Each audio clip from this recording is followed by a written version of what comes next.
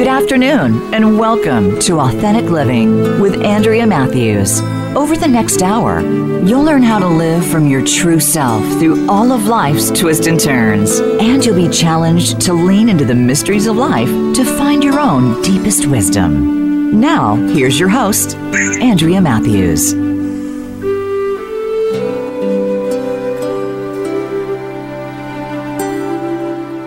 Good afternoon, and welcome to the Authentic Living Show. Who are you really? We often believe the fabricated idea that we really are that which matches our reputation.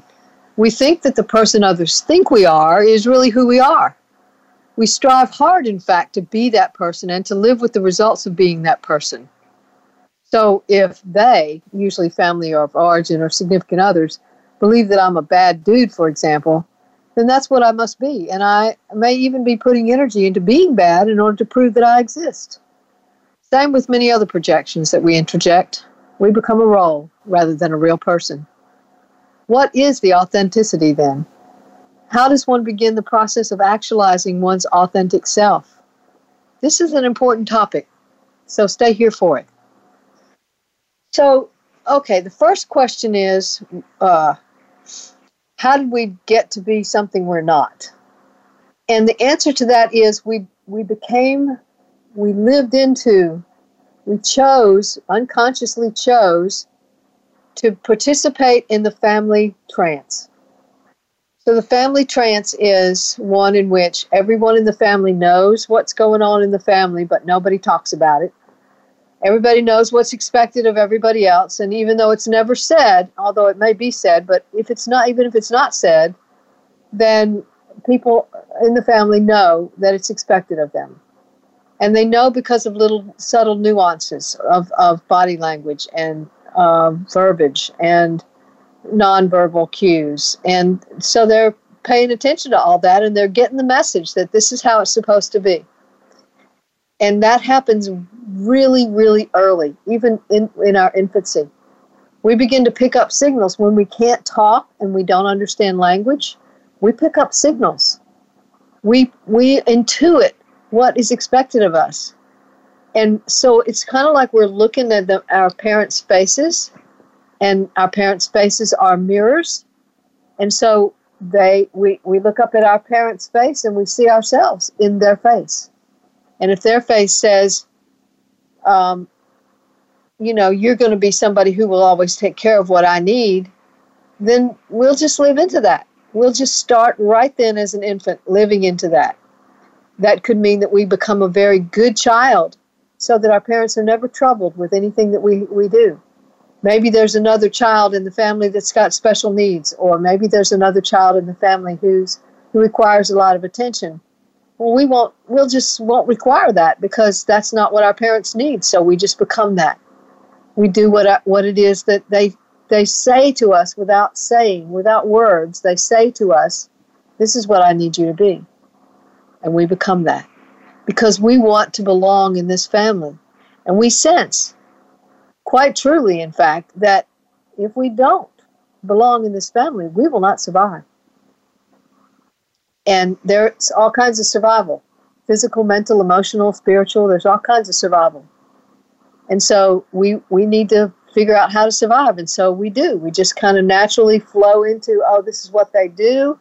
This is what they need. This is what I'll be. And so we become that. So we start out as authentic beings. And somewhere along the way, very early in life, we lose touch with that. And we become what it is that our parents and significant others need us to be. And so that can take the form of several different kinds of roles. There's this family scapegoat. This is the child who will carry the sins of the family, so to speak. They will make up for the family's mistakes. They will make everybody in the family look good. They will sacrifice for the family. They will become a helper and a caregiver for the family. They will perform good, wonderful, sacrificial tasks for the family. They will be the shining example of goodness in the family. And they will make the rest of the family look good that way. And so they become the scapegoat of the family. There's the black sheep. That's, the people very often identify as black sheep. I have people come into my practice very often who tell me, Yeah, I'm the black sheep in my family. They know it. And it's because they have accepted that role. And they accepted that role because there was no other role assigned to them. And when a child is an infant and needs to belong, it is not possible to say no to the assignation being given. And so they can't say no, so they just accept it.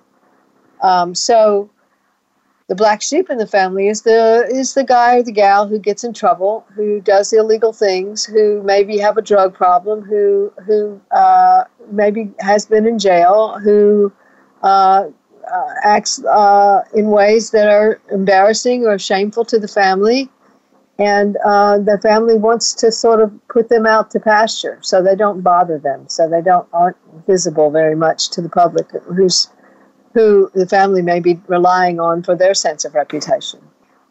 So there's the victim identity, and this is not a victim. A victim is someone who's been victimized. This is a person who identifies as the victim.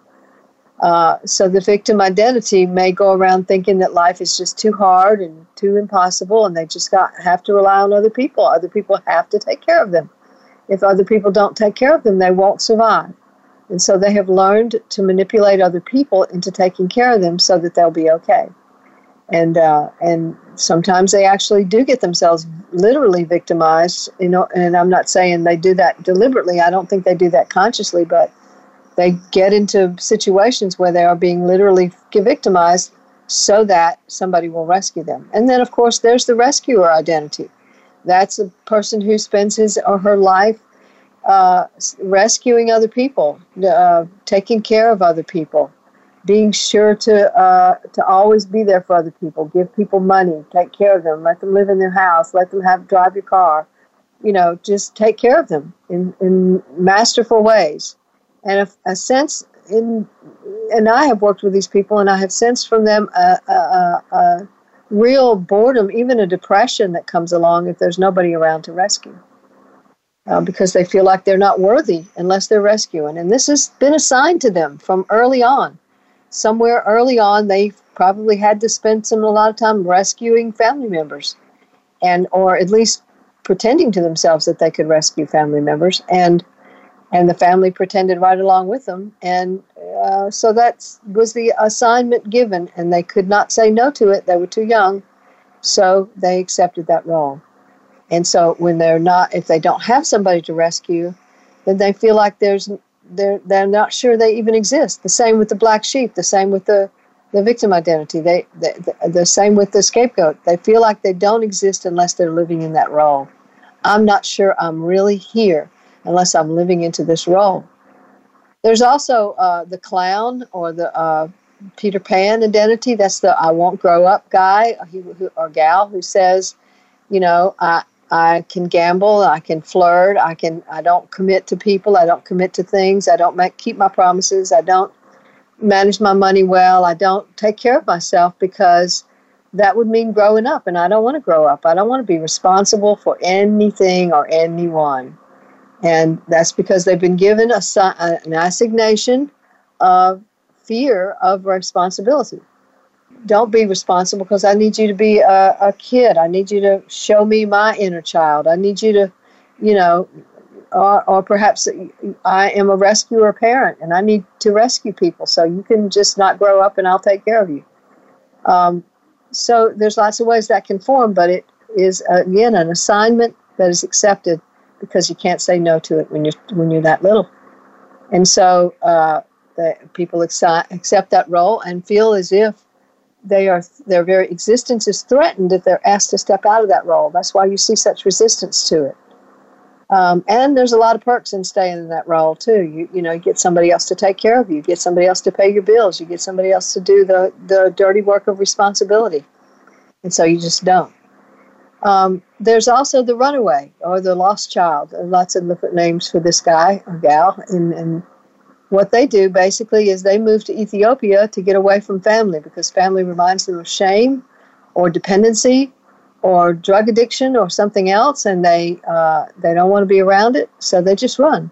So their response to anybody who's in pain, physically, mentally, emotionally, spiritually in pain, will be just get over it, grow up, stop whining, that's the kind of response they have to that. They don't want to be involved in anything painful.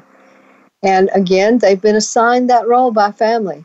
Somewhere along the way, they got taught that pain is just not bearable and shouldn't be attended to, and so they run from it. They run from pain, they run from shame, they run from problems, they run from everything. That's why they're called the runaway. So these are just some of the names that we've given to some of these roles. There are others, but these are some of the prominent and main ones. And what happens is that people, like I said, live into these roles so hard and for so long that they come to believe that without that role, they will not exist at all. And so that's the existential part of this dynamic energy, is that it says existence itself depends upon me maintaining this role. So what happens in that person when something else comes up that doesn't match the role?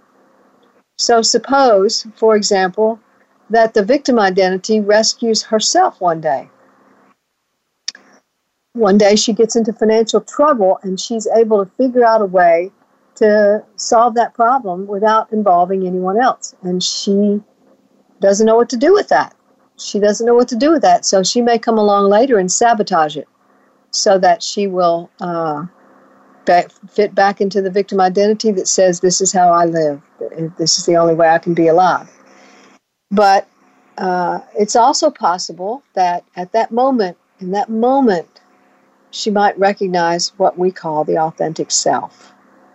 So I just read an article in Psychology Today magazine, which I usually enjoy very much and agree with most of the time, but I did not agree with this article at all, because it said that the authentic self is your reputation. And that we feel disturbed when we can't match our reputation. And I can't even say how much I disagree with that. That is not the understanding that I have of the authentic self at all. And I don't think it fits at all with what's real. So if a reputation can be earned in all kinds of ways, I can earn a reputation as a philanthropist, for example. We've seen this recently, where my reputation is I'm a philanthropist, I give lots of money, I'm a very kind person, I care about other people, and then we find out later that there's been cheating going on and some extra sexual behavior for the marriage and all kinds of things going on like that, and maybe even pedophilia. Who knows what's going on there? But we find these things out, and then we go, wait a minute, that's not who he really was. He wasn't really his reputation. She wasn't really her reputation. They were just performing. And we believed that the performance was all there was. So reputation is not authenticity. So I want to be clear about that and what we're saying today. We get that really confused sometimes. And because we live into roles, we have a hard time accepting the fact that there might be something else around in there. And that's what happens when we have feelings that don't seem to match. So, for example, a person who has lived all of his or her life caretaking for other people may begin to develop some resentment that nobody's ever there for them. They're there for other people, and there for other people, and there for other people, and there for other people. But when they ask for help or assistance or care from someone else, nobody's there for them. And the reason is because they've been sending out this message that says, I don't need anything. I don't need anything. I'm fine. I've got me taken care of. Let me take care of you. They've been sending out that message without knowing it. And so other people have believed that message, just like we might believe somebody's reputation. They believed that message, and they acted on that message. And so I find that very often caretaker identities are surrounded by people who don't take care of themselves and who cannot take care of you. So they have peopled their lives in that way, and they have accepted only those people into their lives who need care. They have not accepted people into their lives who are responsible for their own care. They've only accepted people in their lives who need care. Why? Because they need help propping up that identity as a caregiver. And they don't realize they're doing this. Again, this has been an assignment that was given to them early in life, imprinted on their brains so that they believe that this is who they are and this is who they should be. But then later, they develop these feelings of resentment. And they come into my office and they say, you have to help me get rid of this resentment. This is not good. It's not a good thing. It doesn't show me as a good person. I cannot live with this resentment. Not only is resentment painful, but it brings up shame for this person who's spent all of his or her life giving care to other people.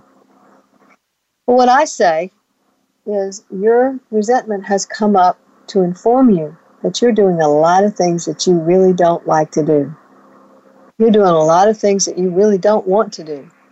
You're doing a lot of things that you don't have a real soulful, spiritual desire to do. And they look at me and say, well, it doesn't matter whether or not I want to do it. It's obligation. You do what you have to do. These people need me, and I have to be there for them. If I'm not there for them, who else is going to be there for them? And so they're trying to argue their ways back into the identity. And I might say something like, well, how does that feel to have to be so obligated to other people? Well, here we come back again with the resentment. I resent it. I resent it like crazy. So now what? Now what do we do? Well, now we've developed an inner conflict. There's the caregiver identity, and there's something else inside of me that's growing. What is that? Perhaps it is the authentic self. The authentic self has come up to say, wait a minute, your desires are extremely important. Your needs are extremely important. What you want and what you want to give is extremely important. What you need to take from other people is also extremely important. And so the person has to reconsider. Now, they could get up and leave therapy at this point and say, okay, we're not doing any more therapy with this therapist because she's trying to tell me that I need to be a selfish person and just go around taking only care of myself, which, of course, is not what I said at all, but that's what they might think. And they might leave. So, again, they have sabotaged their opportunity to become aware of the authentic self. On the other hand, they might stay. And if they stay, because that resentment feels relieved a little bit, to just consider the possibility that maybe I can start thinking about myself, and maybe I can even find other people who will consider me in the equation of interaction. So then the person might have to come to terms with the old idea, the old religious and secular idea that it's selfish to think about yourself. Is it really selfish to think about yourself? How does one go about living inside a self without ever thinking about the self? How does one negotiate responsibility for self-care without ever considering the needs of the self? How do we do that? That's not selfish. That's just 101, how to live. 101, how to live. It's not how to survive. We know how to do that. We live into the role. This is how to live. This is how to make a real life. And so we're going to talk some more about that right after this break. Stay tuned for more.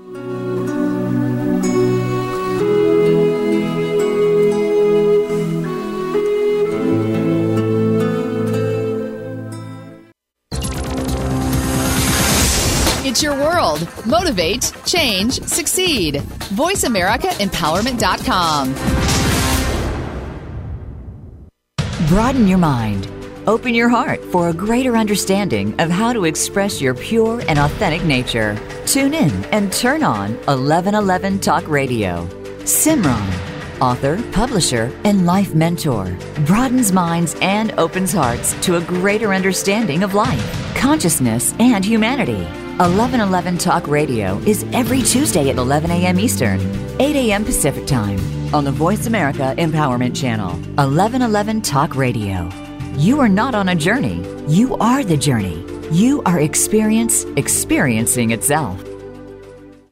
You have the power to be stronger, live fearlessly, and enjoy the benefits of a great life. Listen for Fearlessly Authentic with host Jody Harrison Bauer. Jody has proven at an age when many start to slow down that she is just getting started.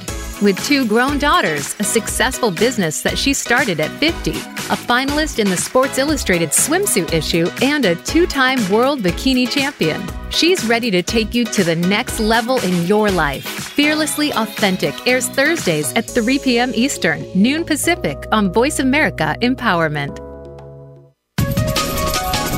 Live up to your fullest potential. This is the Voice America Empowerment Channel.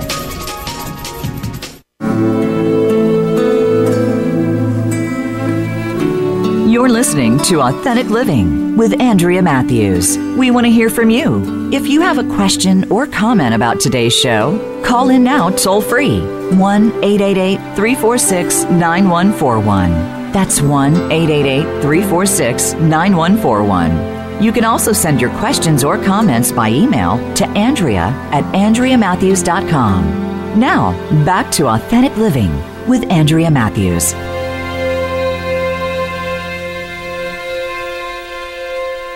And we're back talking today about this question. Who are you really? Are you really just the role that you've lived? Are you really just the identity that you've had? Are you just really your reputation? Are you really just what everybody thinks you are? Or is there somebody at home, inside you, who's genuine, who's really the real deal? That's what we're talking about. So let's answer the question, what is authenticity?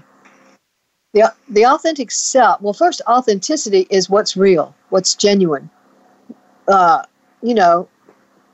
Is it fake or is it real? We had 4 years recently of our leader telling us that what we saw on the news was fake news. And we had to decide for ourselves, hopefully we decided for ourselves, that whether or not that was true. What was what we were seeing fake news or was it real? And we had to figure that out. And some of us didn't ever figure it out, and some of us did. And so that's kind of what authenticity is about. Authenticity says it's real, it's genuine, it's the real article. So, they check money all the time to see if it's real or if it's fake. We check diamonds to make sure they're real or if they're fake. We check our relationships for whether they're real or they're fake. And the more real they are, the more we're able to be ourselves. And the less real they are, the more difficult it is for us to be ourselves in that relationship. So authenticity is the real deal. Your authentic self is the realest part of you that is very often covered up by a mask and costume, which is your identity or your role, the victim, the victim identity, the scapegoat identity, the black sheep identity, the lost child or the runaway identity, the rescuer identity, those that I mentioned earlier. These all are identities that are masks and costumes that we used, and they cover up, mask the authentic self. The authentic self, on the other hand, is the deepest core essence of who you are. It is who you actually are underneath the mask and costume. And the authentic self actually helped you put on the mask and costume in the first place. It's kind of like the authentic self stood up on the stage of an auditorium and said to you, come up here and put on this mask and costume because it's going to help you survive. And in about 12 years, 13, 14 years, I'm going to call you and I'm going to let you know that this mask and costume isn't really real and that you can take it off now in a safer place. And you'll do that, and then you'll be more authentic. That's what's supposed to happen when we're adolescents, right? One of the developmental stage that we go through, according to Erickson, is we're going through identity, an emphasis on our identity. But very often what happens is we're already so identified with the role, the mask and costume, that it's very difficult for us to attract real people into our lives. It's difficult for us to make new choices that would mean we might have to end some friendships and start new ones that are with people that are going to support our authenticity. it might be very difficult for us to do that. So what I find very often the adolescents do is they just do the same old role, only they do it harder, and they do it now with their friends so much more than they used to. So what happens is the mask and costume wins that conversation, that argument between the authentic self and the mask and costume, and it says, no, I'm not coming down off the stage now. I'm going to stay up here. Even though I'm 12, 13 years old now, 14 years old, I'm going to stay up on here on the stage. And at various other points in our lives, the authentic self calls us. It says, here's another situation where you could become authentic.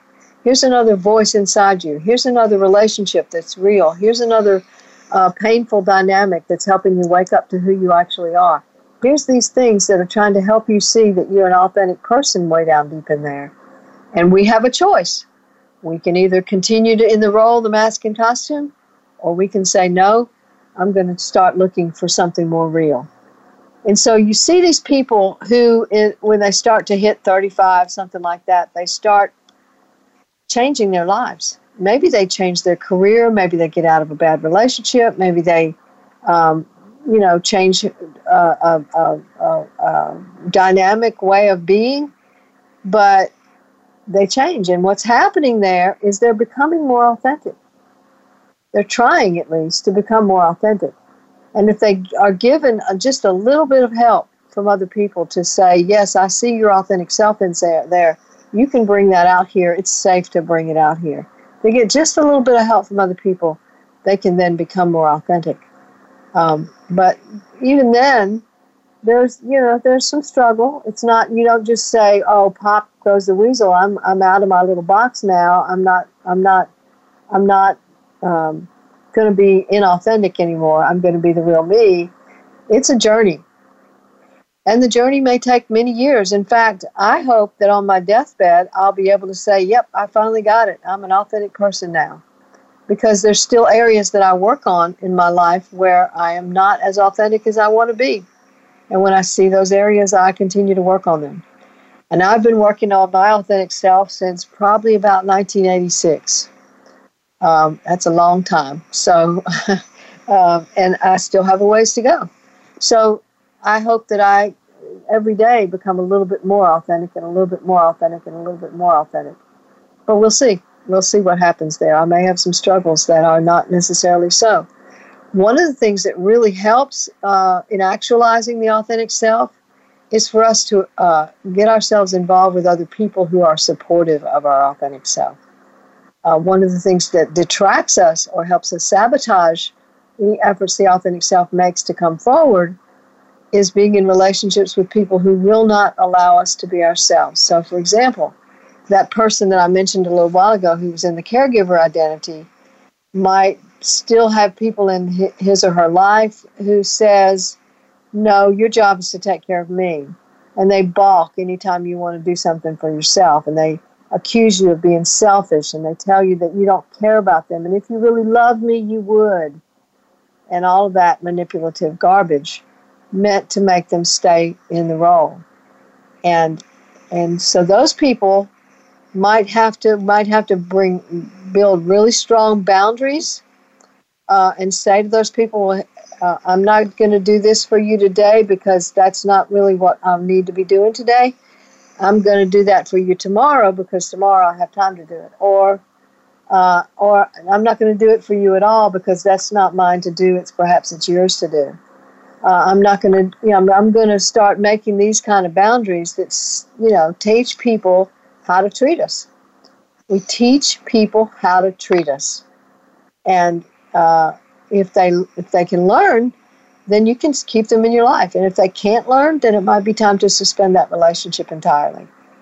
So for the victim, for example, the victim identity might need to start attracting people who, A, don't victimize them, and B, who don't rescue them.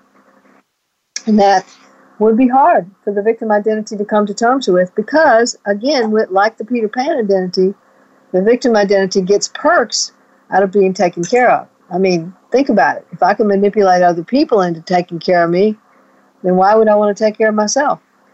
Well, I'll tell you why I want to take care of myself, I want to take care of myself because I do a better job of it than anybody else on the planet can.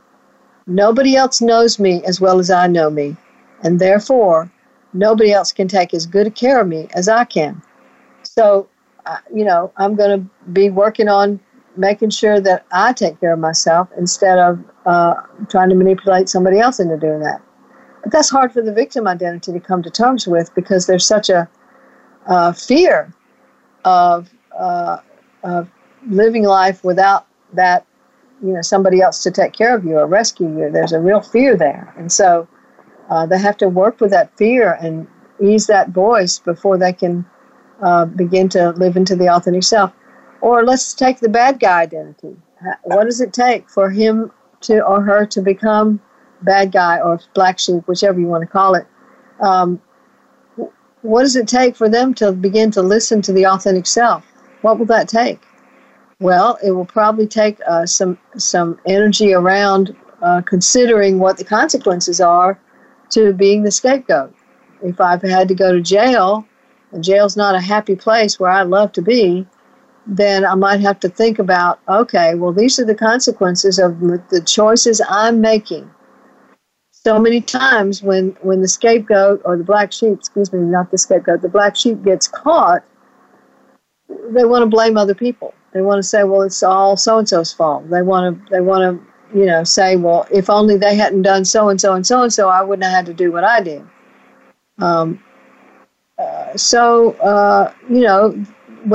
that happens, they're not getting the lesson. They're not getting what the authentic self came to give them. The authentic self is saying, I'd like to appear in your life. I want to come forward.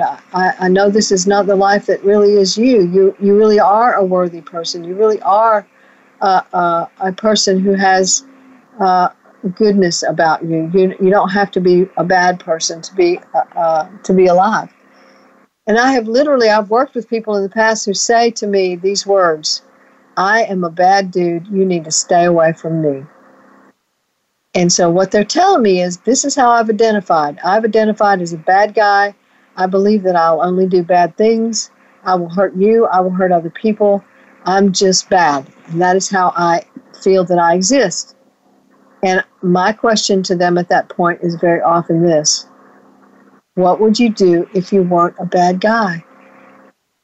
What would that feel like for you? What if that's really not true that you're a bad guy? So they begin to think about that. And I find that these same people who call themselves bad guys or bad dudes are actually people who care a great deal about other people. But they just consider themselves to be effed up, and they use that language, and they say, that's just me, I'm just that way, and that's the way I'll always be. But it doesn't have to be that way. We don't want to take a bad dude and make him into a good dude. What we want to do is take a bad dude and help him realize that he's not a bad dude, but he's a real dude. And so that's the process of beginning to actualize the authentic self there. I didn't mention earlier when I was talking about the various roles, I didn't mention the bully or the perpetrator. The bully or the perpetrator believes that in order to survive, he has to bully other people. He or she has to make other people do what he commands. He may be abusive. He or she may be an abusive person. They may abuse others emotionally or physically or verbally or spiritually. They may abuse other people in those ways. And in so doing, what they're doing is proving that they're stronger and therefore safer than they would be if they're not doing those things. So somewhere along the line, they have begun to believe that being a bully keeps them safe. It also keeps them from feeling that terrible feeling of being completely powerless. So when a bully is bullied as a child, he or she is generally powerless over the abuser. And so that's a terrible feeling. And they might learn over time that if they become a bully too, then they won't ever have to have that feeling of powerlessness. And so that's why bullies bully. They don't bully because they're bad people. They don't bully because they're just mean-spirited people. They do have meanness for sure in them, but they don't, and they operate very often out of that meanness, but that's not all there is in there. there's much more in there that's not being seen because it's being covered up by the mask and costume that we call bully. And if we can help a bully begin to see the consequences of his or her actions, that not only is he hurting other people, but he's also alienating other people so that he can't be loved. It's hard for a bully to really be loved. They know how to control. They don't know how to be loved. And so that's the consequence of that choice, is that they don't get to be loved. And so if they start longing to be loved, that's a voice of the authentic self that says, hey, I'm in here, I'm real, come look at me, come listen to me, I've got something to tell you. And that's what the authentic self does. It comes up every now and then and it says, hey, I'm in here, I'm real, come look at me, come listen to me, I've got some things to tell you. And it does that with the bully, it does that with the victim, it does that with the scapegoat, it does that with the black sheep, it does that with the Peter Pan, it does that with the runaway, it does that with the caregiver, it does that with all kinds of people. So when it comes up, if we can turn and look at it, and turn and say, okay, what do you want to tell me? What is it you're trying to tell me? And really begin to listen to that voice. It has some really important information to give us, but we have to walk through some lies to see it. Like I said a while ago, the caregiver, the lie that keeps the caregiver continuing in the caregiver role is, or the scapegoat role, whichever you want to call that, is the lie that it's selfish to think about or take care of yourself. That's a lie. It's not the truth.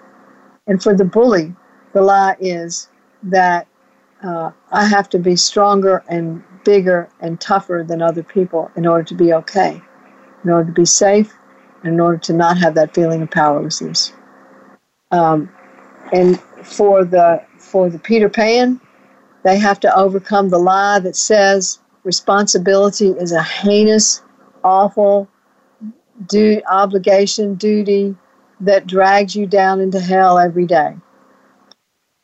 Because that's what they believe, that it's true about responsibility. For the victim identity, they have to overcome the lie that says that if you take care of yourself, you're not safe. If you try to take care of yourself, you're not safe. They have to overcome that lie. And for the person who lives into the runaway identity, they have to overcome the lie that says that it isn't safe to feel pain. It isn't safe, it's not good, it's a terrible thing, you need to run from it. That's the lie they need to overcome.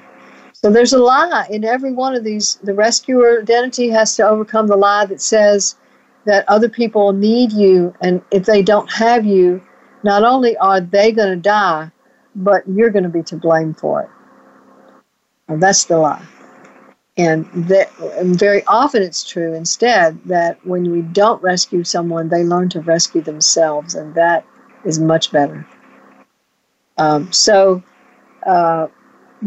are all the lies that we've been taught to believe, and that we have come to believe, that tell us that we've got to keep maintaining the mask and costume. We've got to keep living into the role, and so we do. We keep believing the lie. So this show is meant to help you look at that lie and reconsider. And we're going to talk more about that right after the break.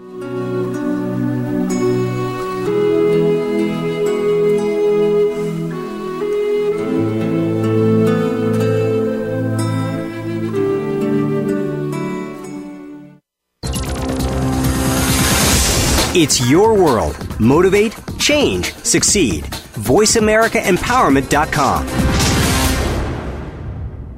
Things Worth Considering, featuring host Gord Riddell and Alexia Georgiousis, is a program that's all about connections. The connections we make with our families, our workplaces, friends, and others around us. It's also about connections to ourself, spirit, feelings, and stories. Let us connect with you each week to explore who we are and what we can be moving forward. We can overcome the obstacles that stand in our way. Things Worth Considering airs live every Thursday at 8 p.m. Eastern Time, 5 p.m. Pacific Time on Voice America Empowerment. Are you looking for life's answers? How about the meaning of true self? Can you really be a better person overnight? Well, good luck with that. Now, if you really want to know more about this insane world and life we lead, tune into Dr. Gary Bell's Absurd Psychology. You'll learn about how the brain operates under different psychological conditions. Some common sense. Heck, you might just actually learn something. Listen Tuesdays at 11 a.m. Pacific, 2 p.m. Eastern on Voice America Empowerment.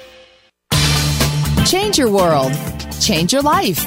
VoiceAmericaEmpowerment.com.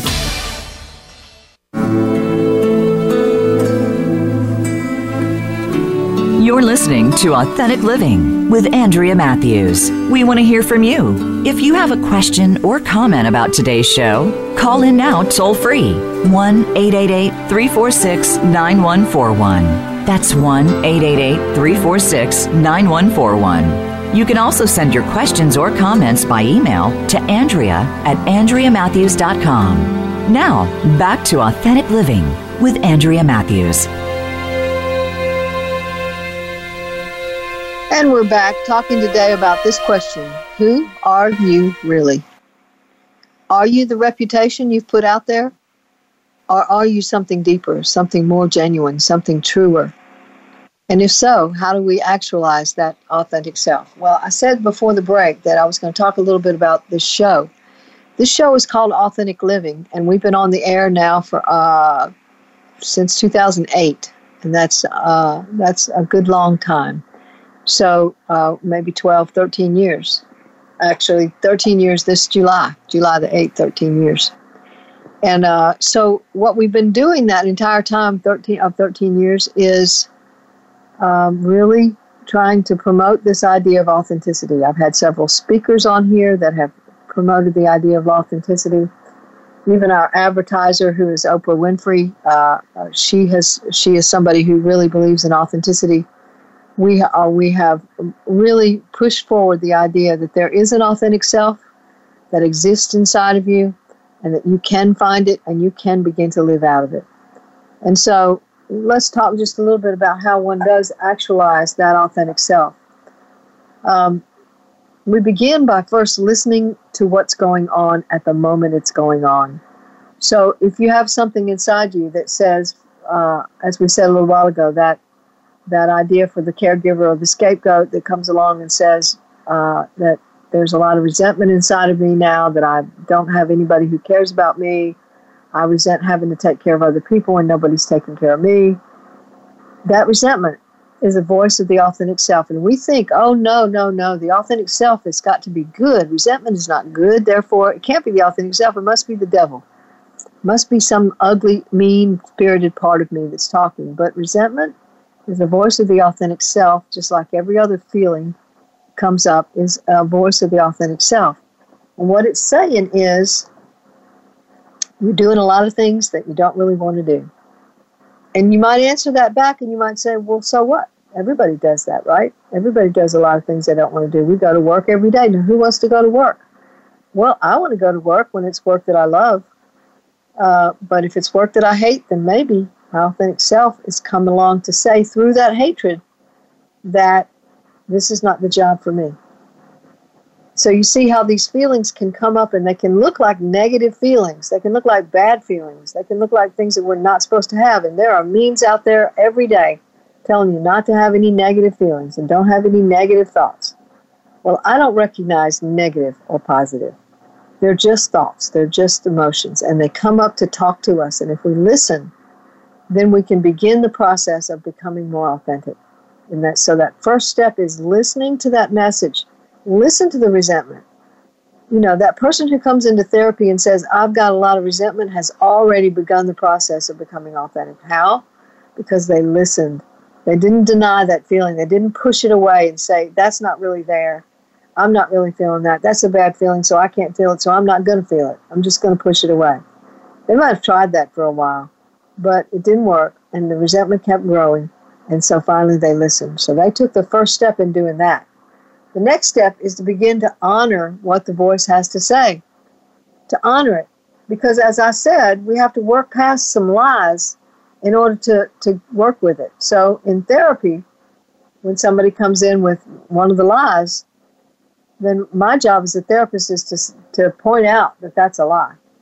So for the rescuer, for example, the lie would be that other people need me, and if I don't rescue them, nobody will. And that's a lie. And so I point that out to them. What if you didn't rescue them and they rescued themselves? What would happen then? And I often see just this flash of light go off in their face, in their eyes, that says, "Oh, I never thought about that. Never thought about the possibility that they might be able to rescue themselves. Never even considered it. Never did that even occur in my universe." Why? Because I've been so wrapped up in doing the role and doing the role and doing the role and doing the role that that's all there is for me. I just do the role. And so we look at the lie and we say, okay, that's a lie. Now what's really real? Should I be rescuing people all the time? Or can I ask myself some more genuine questions like, what is it that I truly want to give to this other person? What is it that I truly desire to give to this other person? Not what should I give to them, not what is my obligation to give to them, not they'll die if I don't give it to them, not any of that, just desire. So why am I focusing on desire? Isn't desire selfish? Well, that's what we've been taught, right? We've been taught that desire is selfish and that it needs to go on the back burner. And we don't need to operate out of desire first. We need to take care of all of our duties and all of our obligations, and we need to be good, strong people and take care of those things and take care of the needs of other people first. And so we've been taught to discount our own desires. But here's the deal. Desires come straight up out of your soul. Desires come straight up out of your soul. They are not meaningless little nothings, fluff. They're not that. That's what we've been taught, but it's not true. Desires acquaint you with the spirit of life. Desires bring you to the threshold of your authenticity, because desires come straight up out of your authentic self. Now, I use this term soul and authentic self interchangeably, so if you hear me using those words, you'll know that's what I mean. So if we're working with the rescuer identity, then you could say, well, okay, here's what I want to do. I want to give him about $500, and that is all I want to do. I don't want to do anything else. Okay, so give him $500 and let him figure out the rest. Well, that's going to feel really selfish, or that's going to feel like really scary. What if he doesn't rescue himself? What if he doesn't do it? What I think he should do? What if? So we have to walk through that difficult time of the what ifs. For the scapegoat, it's what if I'm a bad person. For the rescuer, it's what if that other person doesn't make it. For the party dude, that's another name for the Peter Pan. Peter Pan, it's what if I have to be responsible and I can't do it? What if I fail? There's a what if in there for all of us, and we have to walk through those anxious moments of what ifs and just say, I'm going to stick with my authentic self, even though all these what ifs are in there saying, go back to the role, go back to the role, go back to the role, go back to the role. So for a while, it's like we're walking in a stretching rubber band, where the rubber band is trying to pull us back to the role.